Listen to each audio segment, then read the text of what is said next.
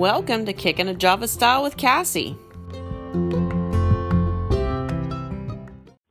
I just want to give you a heads up. There's a lot of background noise because I have window units and fans going because it's 104 degrees where we're at right now, and I just couldn't handle the sweating. I am going to look for a new location to record the next one, so I am so sorry about all the wind noise. Okay, so I have started my 7th season of Kicking It Java Style with Cassie podcast, but I'm now going to start putting it on video. Right now, because of allergies, I look like I'm on drugs or something. I don't know what's going on. When I had the camera flipped sideways on the iPad, I literally looked like I was cross-eyed, and I could not figure out where to look at in the screen to not look cross-eyed. So for those of you who are listening by podcast, you probably are going, what are you talking about? Or you've experienced it and you know what I'm talking about. But I do not have any makeup on. I do not have my hair fixed. I have literally thrown on my baseball cap for going to cleaning because I cannot stand to clean toilets with my hair in my face. So might not make sense for those who are listening to podcasts because I'm literally talking about things visually, but we can use our imaginations and figure it out pretty much by experiences. So this is season 7, episode 2. And last week I talked about grief. I told you all what was going on. If you did not listen to that podcast yet, go back to grief in the new season and listen to that. I am still in that season. Grief is hard. I was actually talking to my daughter this morning who's experienced some major grief in her life. And I said, I feel like when you get to this point, you're a month or so in and you start, have to deal with their items and maybe sharing with loved ones, or you're cleaning out their space, or you're making all these final things. It's almost like your heart feels like they're being erased, but they're not. Like it's this horrible feeling. And so, hold on. I'm going to have to come back because I got a text from a client. All right, I am back. So, I think I've told you I have a cleaning business and an insurance business, so it's a little wild sometimes. Anyways, about the grief. So the season we're in now, we're a little over a month, 5 weeks in, and wishing that I had some kind of video or recording on my phone. I don't want to forget things. I don't want to forget her voice. This is my best friend that passed away in a freak accident. I don't want to forget her voice. And I'm sitting here right now looking at my coffee bar where my mom had printed off a one and only picture I have of her in 30 years together. And it's hard. This time in this season is hard. But during this season, I'm needing to get to a point where I begin to live again myself. And honestly, through the last several years, that's been hard. Like, I went through the grief with the divorce, and I started finding myself again, and I was camping, and I was doing this and that, and, readjusting, and I'd had the conferences, and I stopped my conferences, and, and I'm trying to just find my place, and I've got all these animals, and as I was beginning to truly walk out and try to discover what I wanted to do in this part of my life, then it's like I was kicked in the gut and the wind knocked out of me again. And so I have to move forward. And these are things that we have to do when we're walking through seasons of grief or depression. And I feel like right now that is the cycle of the grief that I'm in, because you have anger, bargaining, depression. I've actually forgotten what they were, but there's a few different ones. And I feel like I'm struggling with the depression one. Now, I do seasonal depression. Most people do that, different seasons of the year. Mine is end of July, mid-July through till it's cool again. I hate hot summer. I do. And so I will struggle with a little bit of depression because I don't want to be outside, which is my favorite place because it's too hot. And then I top it with the loss of my person and that makes it even harder. So these are things that I'm working on.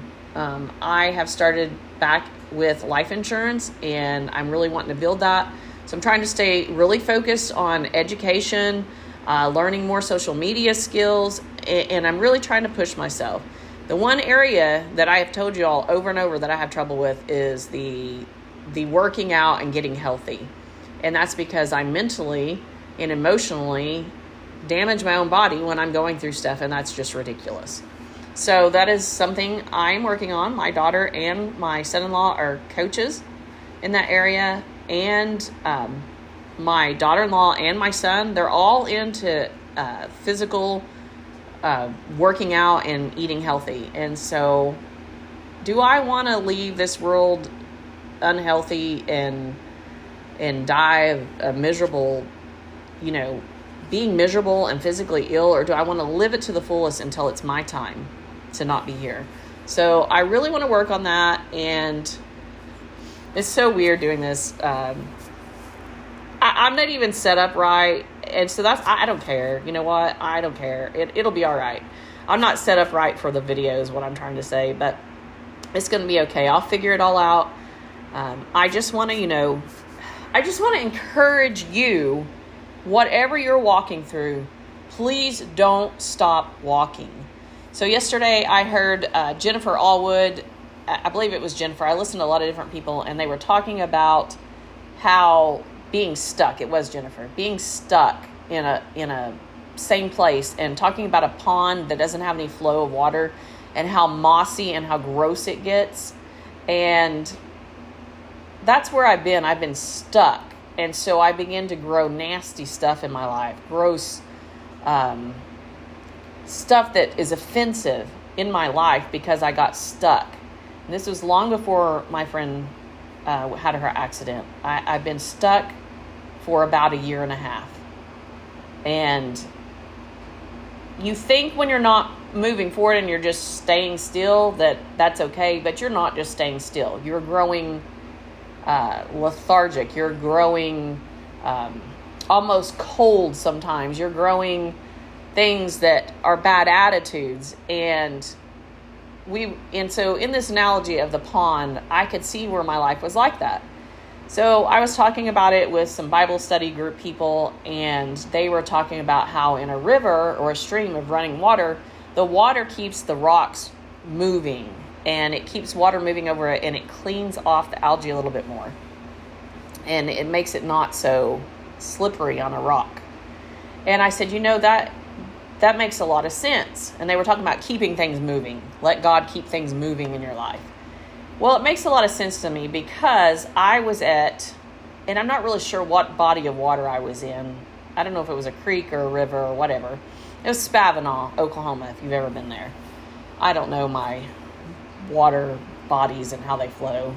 So I'm at Spavinaw, and I was walking, and I stepped up on a big rock in the water. Now, most of the rocks there were cleaned off. They weren't like this, but there was a couple of big rocks that must not have been getting cleaned, and I slipped. Not once, but twice. It was like I was running in place, trying to go forward, and then falling forward and losing my footage. Now, if Christ is my rock on which I stand, and I'm supposed to be an example of him, I'm supposed to be a rock that people can depend upon to know that God's got them and that they can do what God's called them to do, right? So if I'm a rock that has nasty algae and slime on me and bad attitudes and gossip and backbiting and judging and all the things that have gotten in my mind over the last 1.5 years with me just not moving forward, guess what's happening? People are going to slip on me.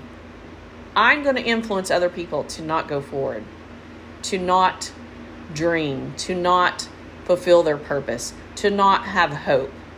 So I no longer want to be full of this bad stuff, this algae, this stuff that's caused from not having a flowing flow in your life.